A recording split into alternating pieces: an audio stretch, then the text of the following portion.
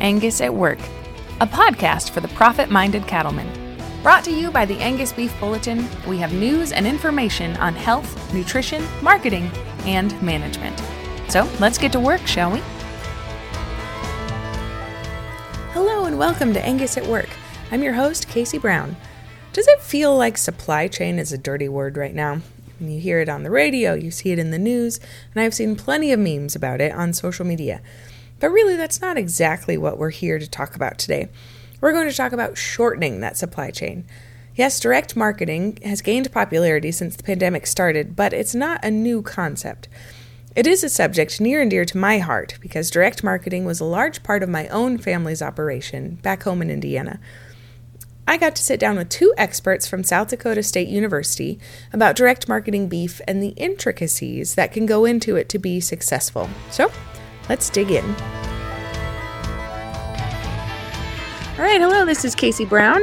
We are in Rapid City, South Dakota for the Range Beef Cow Symposium. This conference is hosted every 2 years, and we're really excited that we actually get to attend this year. I'm sitting down with Dr. Amanda Blair and Dr. Christina Bakker. Thank you for joining me this morning. Can you tell me a little bit about your background with the beef industry?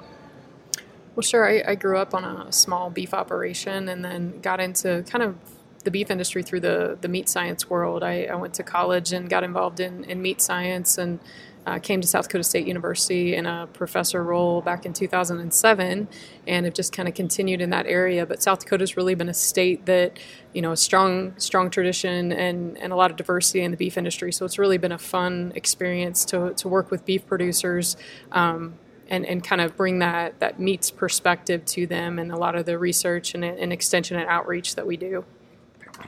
And Dr. Bakker? So I grew up on a purebred Red Angus operation in southwest Minnesota, and I got into the meat industry by meat judging in FFA, and I came to SDSU as a high schooler doing those meat competitions, and I came to SDSU for my undergrad and I worked in the meat lab, and then I just stayed in the meat realm, and I did meat judging for collegiately, and then last year I joined staff as a extension meat science field specialist, and I'll be starting as a assistant professor next week. All right. Congratulations. Thank you. Excellent. So your topic this morning was on direct marketing and what readers need to know about the management considerations, and then also what they need to know about the meat side too. We all know that COVID has shaken everything up. Tell me a little bit about kind of why this has become such a big topic right now. Sure. I think, Dr. Bakker and I really noticed shortly after the pandemic and everything kind of started to shut down, we started getting a lot of calls from producers that were interested in doing more direct marketing because they were seeing what was going on in the, globally with the pandemic in terms of shortages caused by supply chain issues and declining processing capacity because of plants shutting down. So, we've all seen pictures of the grocery store shelves being empty, no meat on the shelves. And that really got a lot of them thinking, well, I'm sitting here with beef, maybe it's overfinished or I can't get it into a feedlot or things like that. How can I help to solve that issue? And one of those routes was going through smaller processors and selling meat directly to consumers. When we talk about that's a situation, I've had a lot of people, more recently maybe challenge that and say, well, it's all just going to go back the way it was. There's meat on the shelves now, so people are, they're going to lose interest in, buying directly. But I think, it may be in a case where, that was the only reason that consumers were coming to a producer is because there was no meat on the shelves. But I think if a producer can kind of be creative and think about it, there's a lot of other reasons that consumers may want to buy directly from a producer, and those vary widely. It may be something specific about the meat itself, a certain method that you use to produce it or a certain characteristic of that product. We're definitely seeing this shift in people wanting that farm-to-table experience, or knowing where their food comes from, keeping their dollar local. So if the reason to come and buy directly is more based on some of those more credence attributes, I think then there's a potential for a producer to maintain that market and potentially grow it if they're willing to put the work in growing that enterprise. Absolutely. My family actually did a lot of direct marketing, so I love this topic. Sure. So speaking for producers, how far back do we need to start thinking if we're going to direct market our cattle? How do we get started? What do we need to think about first? Well, I think, really thinking about your whole operation, in terms of finishing cattle, is this a situation that you're set up to do? Are you close to feed resources? Do you have facilities that you could feed or finish, whether it's a grass or grain finishing situation? Do you have those resources? Is it something that you can financially work with? There's a lot of risk in keeping those animals for a longer period of time. You aren't guaranteed that they're going to survive and do well. So that's something to consider. So starting on a smaller scale might be something to consider as you're getting started in this. I think in terms of what can affect that ultimate product, we do a lot of research in an area called fetal programming, and that shows us that even the gestating calf and how that cow is managed can affect the outcome of that product. So, we won't go kind of dive into that, but I think it really is a consideration, not just, during that finishing period, but that animal's entire life. Has it stayed healthy? Has it stayed on a kind of a growing plane of nutrition? What's its nutrition been? Those things can all play into what that final product turns into. From a facility standpoint, I think there's options out there for people. You can think about, if you don't have those facilities or resources or that knowledge to actually finish cattle, which takes a considerable amount of knowledge to be able to feed, especially a high finishing diet or the reason there are experts who do this, right? A high grain diet. You could seek out a custom finisher, a small feedlot in your area that maybe custom finishes, or a fellow producer that's doing this for their own cattle, and maybe could add yours in on a custom basis, and that's going to allow you to keep ownership of those cattle and have sway over those marketing decisions, but maybe don't have to have those facilities and resources to hand. If you're wanting to do it yourself, I think those are things to consider. Do you have feeding capacity? What are your facilities like? Can if somebody came on your place and they looked around, that consumer perception is huge. So, would they see, clean pens, clean animals? Would they see, did you take the time to install a windbreak to keep them out of the wind in the wintertime? Those things that maybe we think about more in terms of animal comfort, but also can affect performance. But from that consumer lens, they can also, influence our marketing. You could showcase something like that. Here's how we take care of our animals, to ensure they're comfortable, but also ensuring, high, acceptable meat quality. So from those standpoints, that's kind of some of those initial considerations, just about thinking about getting into it. What kind of numbers do I have to put into this type of an enterprise? Do I have the facilities? Do I have somebody close by that I can do this with? And then making sure that you have a processor that you can go to. A lot of people, came to us and were talking about this, and then realized that these small processors are booked out 1 and 2 years in advance. So building that relationship with the processor is certainly something you want to do before, you've got cattle ready to slaughter. Right. Dr. Bakker, you were talking about the different types of processors. Can you tell us a little bit what producers should keep in mind when they are finding a processor, especially when it's so far out, when they're so booked? Sure. So when it comes down to, I think it really comes down to the type of sales that you want to have. If you want to be able to sell beef by the quarter or the side, you can look into that custom processing. Because what that is essentially the cattle producer is going to sell the customer the live animal, and then they can deliver the animal to the processor for the owner of the animal, and then they can decide how they want the meat cut up themselves. But if you want to kind of take it as a smaller scale and be selling individual cuts, then you've got to be looking at either a federally or state inspected meat processing facility. So kind of knowing how you want your marketing to look and how you're selling is going to be pretty important in choosing which processors that you want to approach. One thing I hadn't realized, you mentioned a lot of the small rural processors, but you can't sell any of that. Can you talk a little bit more about that? Yep. So the meat that goes through a custom exempt plant, the owner of the animal needs to get that meat back. So the livestock producer can sell to somebody else as long as somebody else is the owner of the animal, they can get that meat back. But once it's stamped that not for sale, it's truly not for sale. That's not so the butcher doesn't sell it to somebody else. It's so you don't sell it to anybody else. So that's all of those sales of the meat need to happen as the animal is live. Gotcha. Perfect.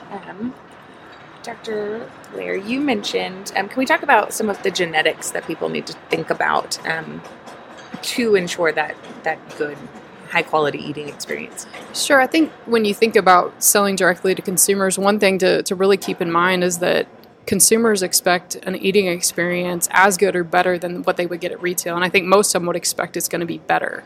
So to get that high quality product, there's lots of different routes and there's lots of different programs. But I think, one of the main things to think about if you're wanting to sell direct to consumers is that what they consider palatability is, they're going to desire beef that's flavorful, tender, and juicy. And one of the easiest ways to accomplish that is by, making sure you have some genetic potential in those cattle to marble. We know that marbling is highly related to a positive eating experience. That's why we see the premiums that we see for things like, CAB level product or prime, anything with a higher level of marbling is going to elevate the chances of having that positive eating experience.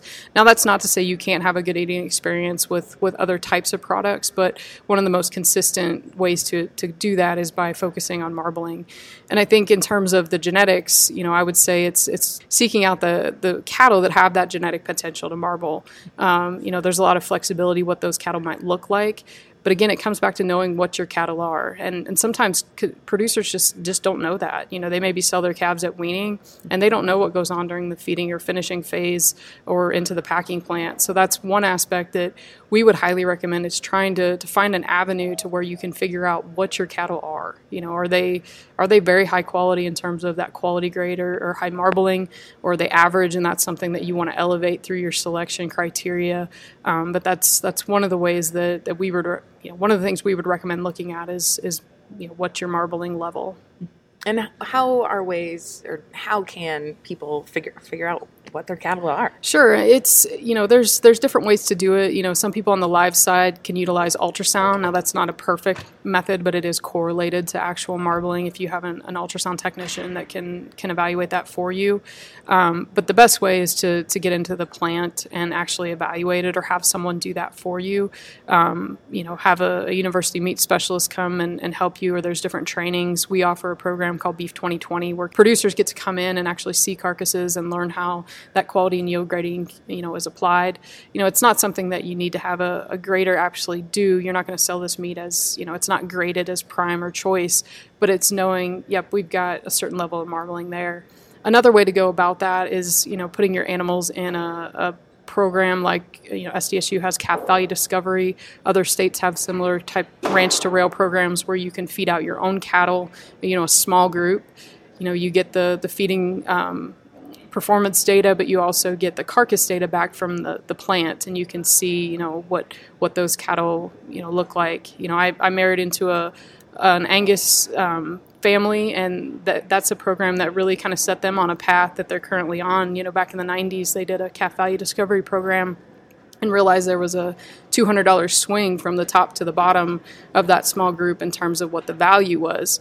Nowadays, we're looking at more like an $700-800 swing in the value of those carcasses. So, I think there's ways that you can get that, whether it be, on the ultrasound of the live animal all the way to getting that actual data taken in a small locker or through a ranch to rail or calf value discovery program. Awesome. And it's so important to know what we have so we can make better products for our consumers. Right. And I think that's one thing that we kind of lose sight of is, first of all, knowing what you have and trying to get a handle on that, but then can we consistently produce that? And I think that's one thing we've seen in the beef industry is, when you look back and you see demand, on the decline from the, back in the 90s especially, we knew we had a consistency issue. And I think that's something that the industry as a whole has worked very diligently on, is improving consistency. And we've seen quality grades continually climb. We've seen tenderness improve pretty markedly over that period of time. And that's, to the, kudos to all the producers out there that have really, taken hold of this issue and said, we need nationally a more consistent product. But I think as you're thinking about a direct marketing program where you just have a few animals to market through that, it becomes even more critical because, they can link that right back to you. It's not, there's some beef producer out there somewhere that produced this. It's, they have a name and a face and know who to go to. Absolutely. So Dr. Bakker, you were talking about what to expect when you've got a finished animal, you send them to the packer, and you said you get a lot of yield grade questions. Can you tell us a little bit about that? Yeah, so the amount of meat that you get back, especially in we see this a lot when it's custom animals where somebody will call up and they say, I had a 1,400-pound animal and I only got 400 pounds of meat back. And, a lot of the time they actually go, well, the packer stole my meat. Well, that's generally not the case. So, having that conversation of, where does this... where did the weight go? So, first talking about the dressing percentage, did you weigh that animal live with a full gut? And all of that goes away once the animal is a carcass. So, making sure that you're being consistent and realistic with those expectations. Animals that are going to be a full beef influence as opposed to a dairy type are going to have a little bit higher dressing percentage, or if the animal was fatter or heavier muscled, they're going to see an improvement in dressing percentage there.